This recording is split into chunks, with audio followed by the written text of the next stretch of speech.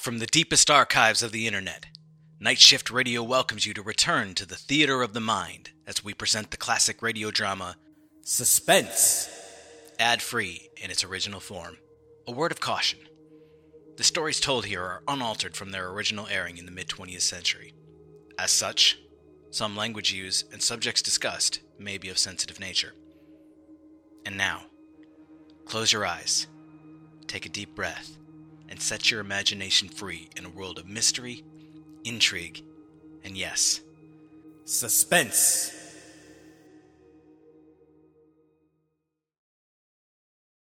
In the event of any important news developments, the sponsor will interrupt this program.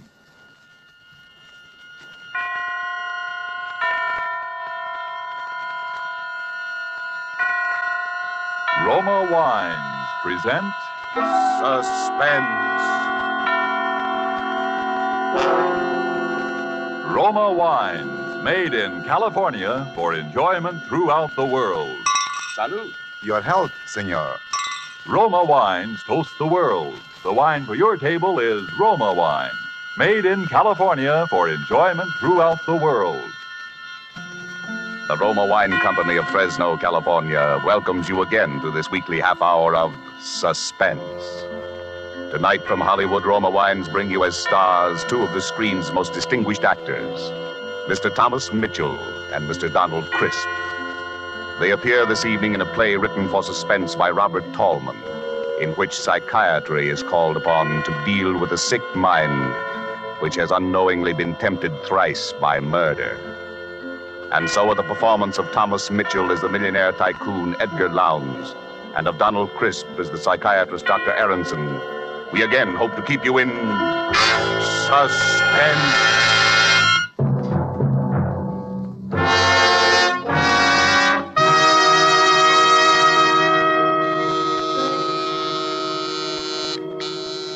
Yes?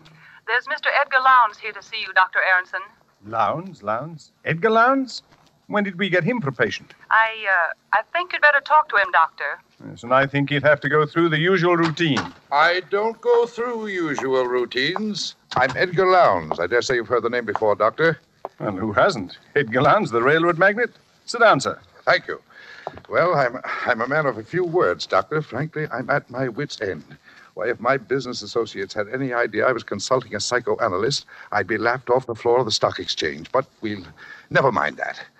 It's these headaches, Doctor, I've been having. And aspirin, codeine, nothing seems to help. How long has this been going on? A little over a month. Since the death of my wife, in fact. We were very attached, you know. Very attached. Her death was a shock to you? No, I wouldn't say a shock precisely. She'd been an invalid for years. Bad heart. Wasn't so much what happened the night she died, but the way it happened. Oh, but why shoot off my mouth to you about it? I've told the story 1,000 times till everybody's sick of hearing it.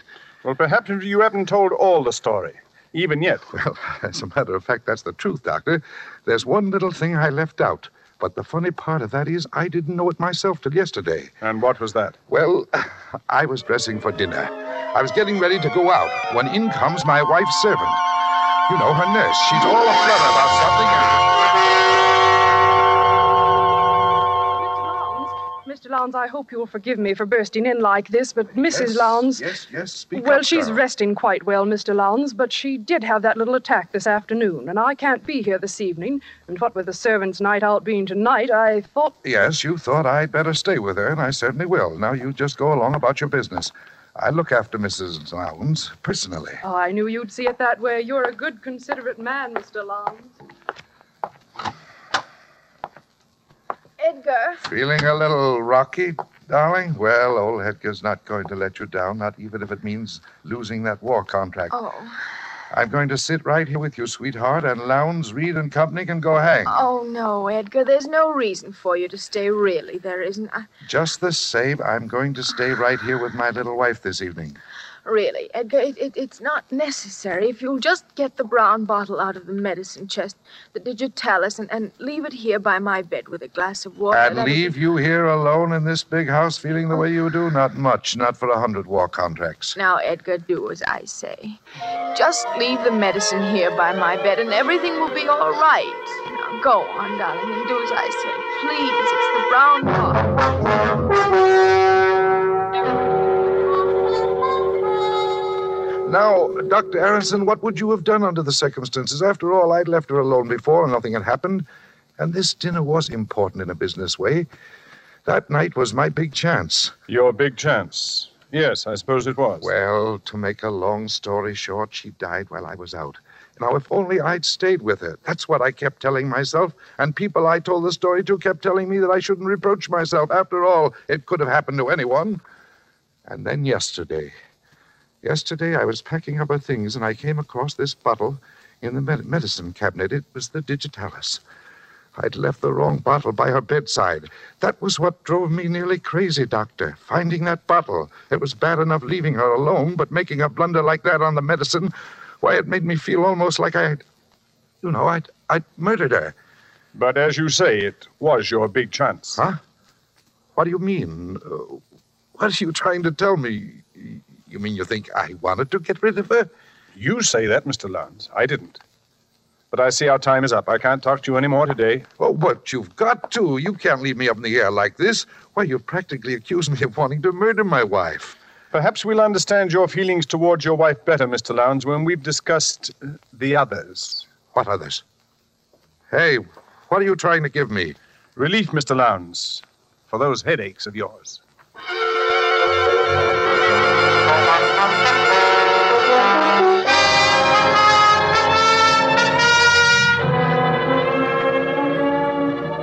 Tonight, for Suspense, Roma Wines are bringing you as stars Mr. Thomas Mitchell and Mr. Donald Crisp, whom you have heard in the first act of Case History on Edgar Lowndes. Tonight's tale of suspense.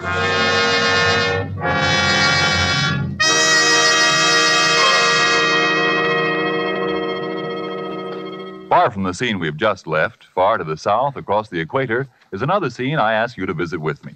It's just before the dinner hour on the beautiful roof terrace cafe of the Hotel Metropolitano of Guayaquil, Ecuador.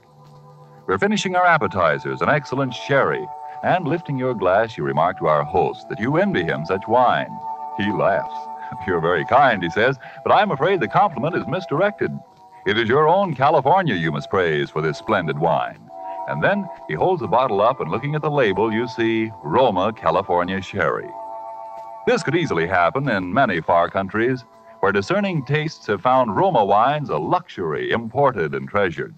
For these are, in every sense, fine wines, excellent in flavor and character, from the rich vineyard country of California. Products of age-old skills in winemaking, aided by modern scientific quality controls and tests. And here in the United States, Roma wines cost astonishingly little, mere pennies a glassful, because here there is no import duty to pay, no overseas shipping costs. Such enjoyable flavor and quality, such low cost, such high wine value have won tremendous popularity for Roma wines. They are by far America's largest selling wines, enjoyed by millions with meals when entertaining anytime. To enjoy these delights yourself, ask for R-O-M-A, Roma wine, made in California for enjoyment throughout the world. And now it is with pleasure that we bring back to our sound stage Donald Crisp as Dr. Aronson and Thomas Mitchell in the title role of Case History on Edgar Lowndes. A tale well calculated to keep you in suspense.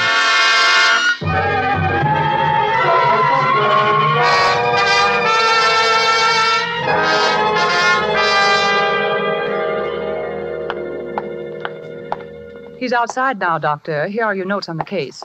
Oh, good. Just leave them here on the desk. And, oh, Miss Finchley. Yes, Doctor? From now on, when Mr. Lowndes is in the consultation room, I want you to keep an eye on my private office. Make sure that the recording equipment is in operation at all times.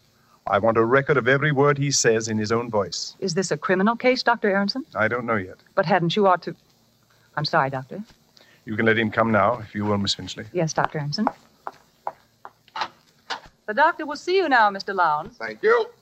Well. Here I am again. Surprised to see me? How are the headaches, Mr. Lowndes? Well, sir, they evaporated just like that. I slept like a top. Don't know how you did it, but you sold me on this psychiatry deal. So I thought while we were at it, Doctor, I might as well straighten out a couple of other little things that have been worrying me. I rather thought there were others. Now, listen, Doctor, don't start talking in riddles again. Maybe you were right. Maybe I did want my wife to die. Unconsciously, of course. Well, why not? She'd been an invalid for years, always complaining, never really getting anything out of life. Yes, sir. After I left your office yesterday, I thought the whole thing over, and I said to myself, Edgar Lowndes, you look at this thing squarely. Maybe you killed her. Maybe leaving the wrong medicine by her bed that night was not so much of an accident as you think it was. So what? You did her a favor. You did yourself a favor. She never really loved you anyway. If Jim Bascom... Who's Jim Bascom? Why, he died in a railroad accident. We were brakemen together on the old nickel plate road. Jim and me were like twins. Roomed together, worked together, liked the same thing, even fell in love with the same girl. Why, I remember the night it happened. We were leaving on the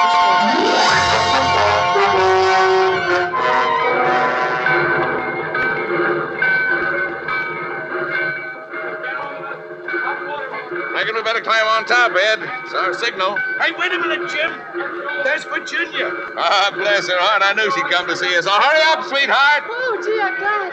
I was afraid I'd be too late. There's not a train in the whole nickel plate line you wouldn't hold up for us, Virginia. Oh, Jim. Baby. Hey, what about a kiss for me, too? Why, Edgar, you're jealous, I do believe. Well, why not? There. How's that? Like my own sister. Well, come on, Ed. They're getting impatient up there. You've got to tell him this time. You hear me, Jim? Yeah, I'll tell him. I promise, Virginia. Hey, come on, Jim. Coming, Ed. Coming. One more kiss, baby. Oh, darling. My darling, take care of yourself, Jim. I will, baby. Don't forget to send out the invitations.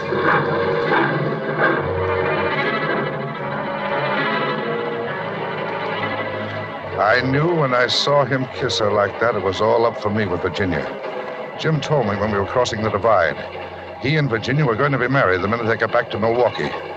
We were carrying an extra heavy load that haul, and when we started down the pass...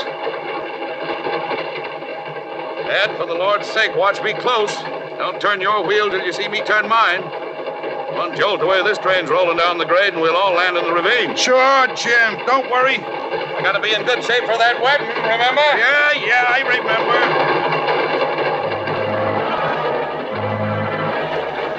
I watched him walk back along the cars. It was pretty dark, and I had a cinder in my eyes since we left Salida. I thought I saw him reach the brake wheel on the other car and signal to me. I grabbed the wheel in front of me and braked my car with all the strength of my body. Hey! For the Lord's sake, Ed!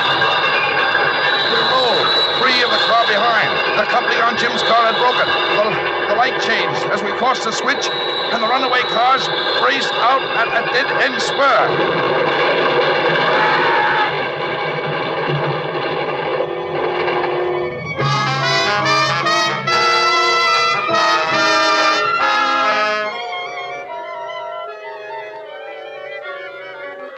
I saw Jim's body jolt free of the splintering car and hurtle out over the gorge. Just then we plunged into a tunnel. I never found Jim's body.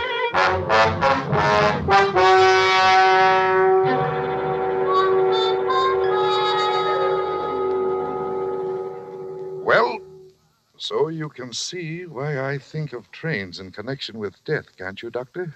Yes. Yes, the association is quite clear. Uh-huh. Now, you're thinking I killed Jim, too, aren't you? Isn't that what you're thinking?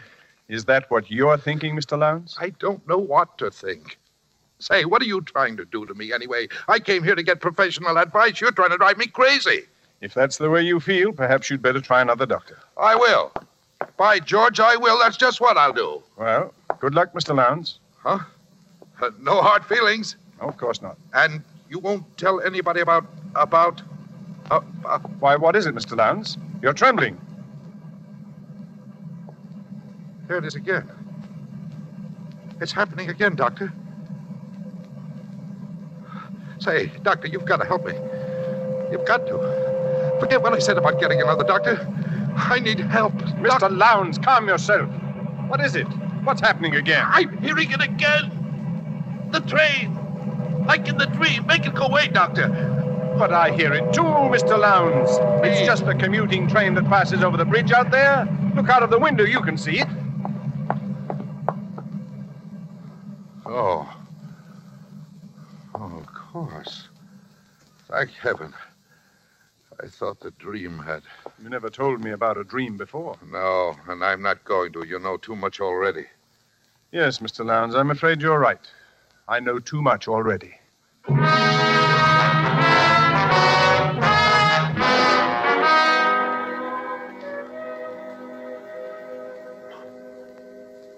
And I have kept a complete record of each interview with this patient by means of a recording machine concealed in my private office. There is no doubt that the patient has twice committed murder unconsciously, and on the day the patient stopped the analysis, he exhibited hysterical symptoms which were brought on by the sound of a railroad train. Yes, go on from there, Miss Finchley. A new paragraph. The train is a death symbol for this man and appears to be the subject of a recurrent dream. The danger of the present situation lies in the fact that the patient's unconscious impulses have been brought to the surface without being rationalized. There is, in my opinion, a positive danger that the patient, in his present condition, may commit one or even more conscious murders, particularly should he take it into his head to board a railroad train.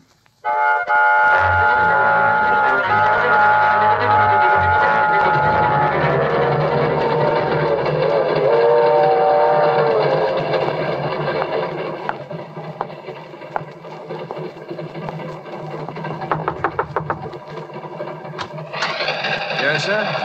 Pardon me, but I noticed you were traveling alone, too, and I wondered if you'd like to join me in a little game of cards. Oh, well, that's a great idea. Come on in. Thank you. Railroads are my line. Edgar Lowndes. Not E.J. Lowndes. Uh-huh. Oh, well, this is in the nature of an honor, sir. You're something of a tycoon, Mr. Lowndes. Thanks. My name's Ellis. Neckwear is my line. Mr. Ellis? Say, I could use a couple of neckties. Got any samples with you? Oh, sure thing, Mr. Lowndes. Right here in this case. There you are, sir. Take your pick. Compliments of the Swilligan Cravat Company. Now, this one strikes my fancy. Well, go ahead. Take it. See any others you like? Well, let me think. Oh, hey, there's another tray under there. Say, hey, look. What? Out the window there. You see it? I don't see anything. What are you doing? Come on. So his line was neckwear, was it?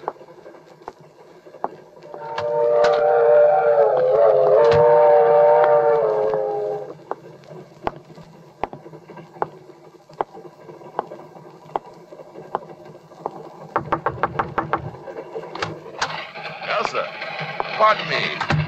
But I noticed you were traveling alone, sir, and I wondered if you'd like to join me in a little game of cards. Oh, that's a good idea. Come in. My name's Jenkins. Cutlery's my line. Knives, scissors, and surgical instruments. What's your line?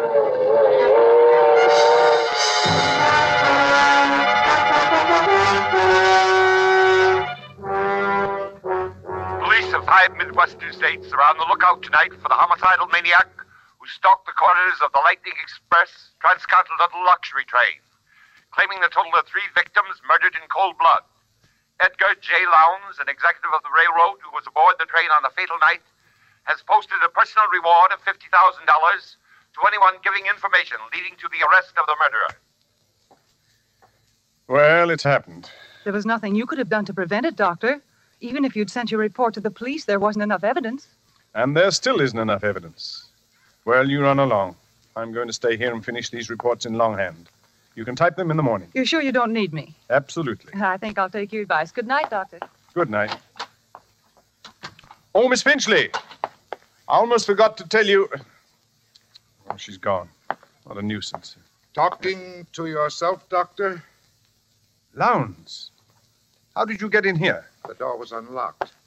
Would you rather I'd come back during office hours? Why, yes. I'd rather you did, Mr. Lowndes. Was it very urgent? It's the headaches, Doctor. They've come back. It started again about a week ago. Well, that's after what happened on the train. Doctor, tell me the truth.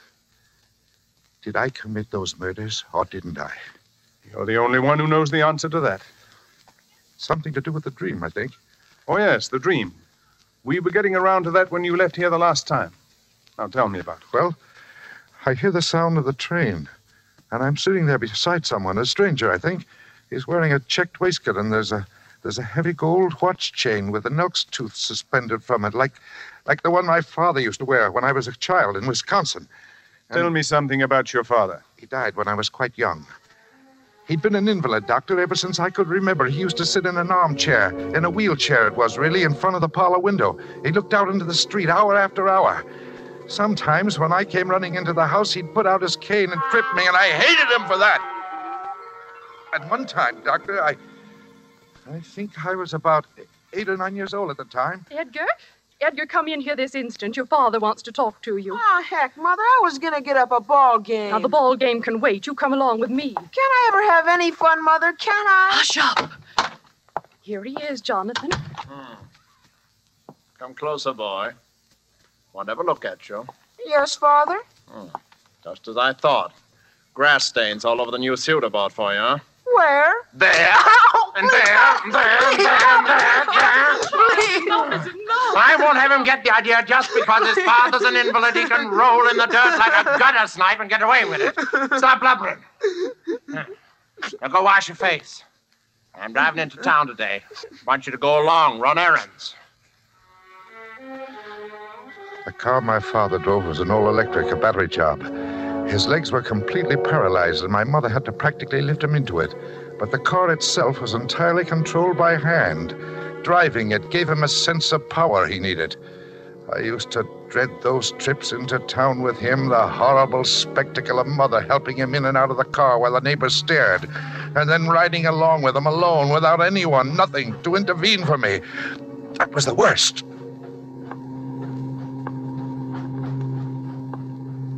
Well, speak up, boy. Why don't you say something? Cat got your tongue? No, sir. I don't know why I had to raise a boy like you. You don't even keep me company on these trips into town. Poor helpless invalid, your own father. I'm sorry, sir. You're sorry. I think I'll give you another caning when we get home, just to make good and sure you're sorry, huh? What do you say to that? Oh, bother. Now look what's happened. Stalled. Battery's run down again. Get out and open the hood in the back, boy. You see a switch there. Turn it to the left where it says reserve battery. Hurry up. We're stopped right on the railroad track. Turn the switch to the left where it says reserve battery. Yes. Hurry up. There's a train be along here any minute. Oh, yes, Father. Don't just stand there looking stupid. Go and turn the switch, as I told you. What's the matter with you? Have you gone crazy? Don't you hear the train coming, Edgar? Edgar, you want your father to be killed? I can't get out of here by myself, Edgar. Now, please do as I say. No, the train can kill you for all I care. I'm going back home. Son, don't you understand what you're doing? You're murdering your own father. Now, this is murder. Murder, I tell you, murder. Murder.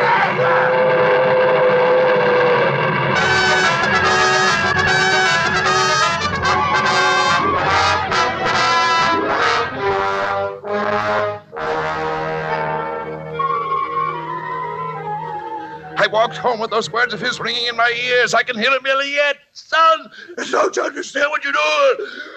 You're murdering your own father. Murder! It's murder, I tell you! It's murder! Murder! But I never felt a qualm. Those words were like sweet music to me, Doctor. Well, that's the end of the story. But it's only the beginning.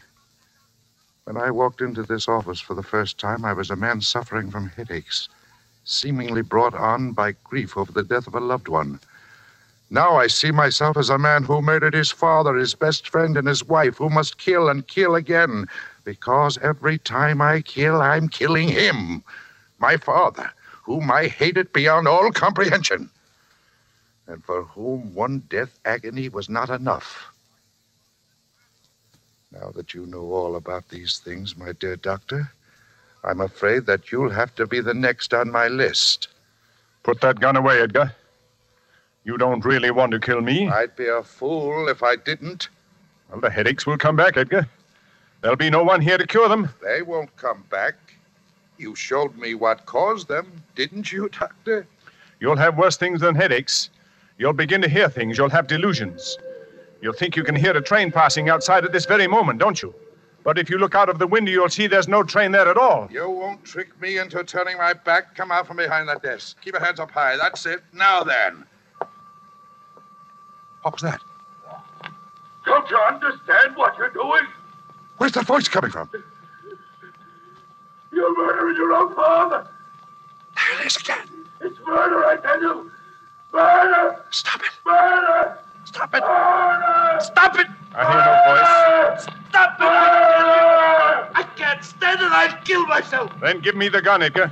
Please, Doctor, make it stop. Take it away. Only here. Make it stop. That's enough, Miss Finchley. Shut it off. Are you all right, Dr. Aronson? Yes, thank you. You almost had me thinking I was hearing voices. Well, I did hear voices, and that's why I came back. And I remembered about you wanting Mr. Lowndes' interviews recorded, so I went in the other room and started the machine. When he became violent, I played back the last part of the record, thinking it might divert his attention. Good girl. We've got all the evidence we need now to put Mr. Lowndes where he can't do any more harm. You may have evidence, but you haven't got me, and you won't get me alive. Dr. Aronson, the window! Stop him! Sorry, Doctor. I can't wait. I've got to catch a train. Hey, Jim! Wait for me!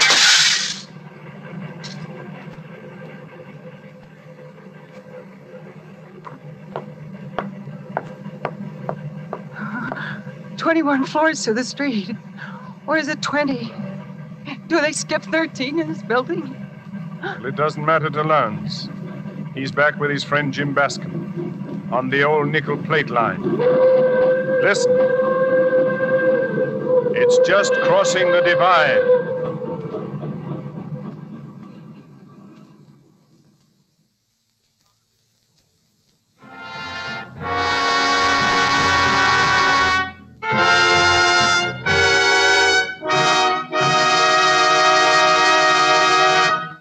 And so closes Case History on Edgar Lowndes, starring Thomas Mitchell and Donald Crisp. Tonight's tale of Suspense. Suspense is produced and directed by William Spear. To every woman listening tonight, I want to say a special word about making every dinner or supper you serve taste better. I want to urge you to start serving Roma wine with your meals. It's simple, the cost is very, very little, and it works magic in making food more enjoyable. You can serve Roma wine with any meal or any time in any kind of glass you wish. Serve it chilled. Try different kinds of Roma wine until you find those you enjoy most of all. Try hearty red Roma California Burgundy or the delicately delicious Roma California Sauterne. The cost is mere pennies a glassful, but you'll find even a pickup supper tastes like a banquet. Get Roma wines today, and if your dealer is temporarily out of them, please try again soon. Just ask for R-O-M-A, Roma Wines, America's largest selling wines, made in California for enjoyment throughout the world. This is Donald Crisp. I'm sure I speak for both Mr. Mitchell and myself in saying how much we've enjoyed appearing this evening as the guests of Suspense, which I'm sure must be one of your favorite programs, as it is one of ours. Next week's stars of Suspense will be Geraldine Fitzgerald and Richard Wolff, who appear in one of the most extraordinary stories by that most extraordinary writer, James Thurber. Thomas Mitchell will next be seen in the 20th Century Fox production of Wilson. Donald Crisp will be seen in the coming Metro-Goldwyn-Mayer production, National Velvet. Next Monday, same time, you will hear Geraldine Fitzgerald and Richard Wolff in Suspense. Presented by Roma Wines, R-O-M-A, made in California for enjoyment throughout the world.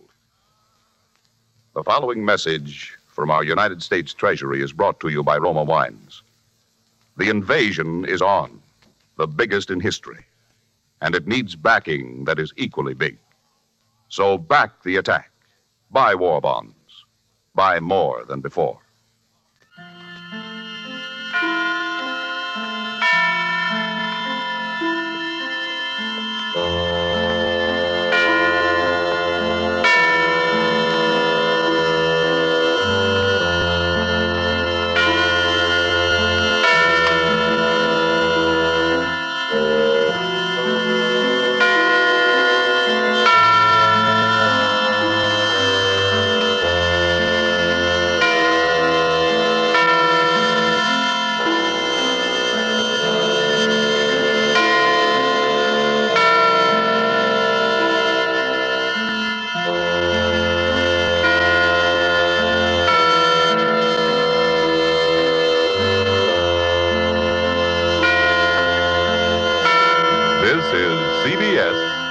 Columbia Broadcasting System.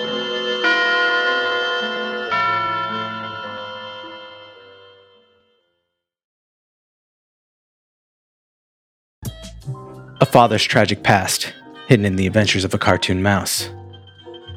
A cautionary tale on the dangers of temporal tourism. A woman searching for answers after the death of an old friend.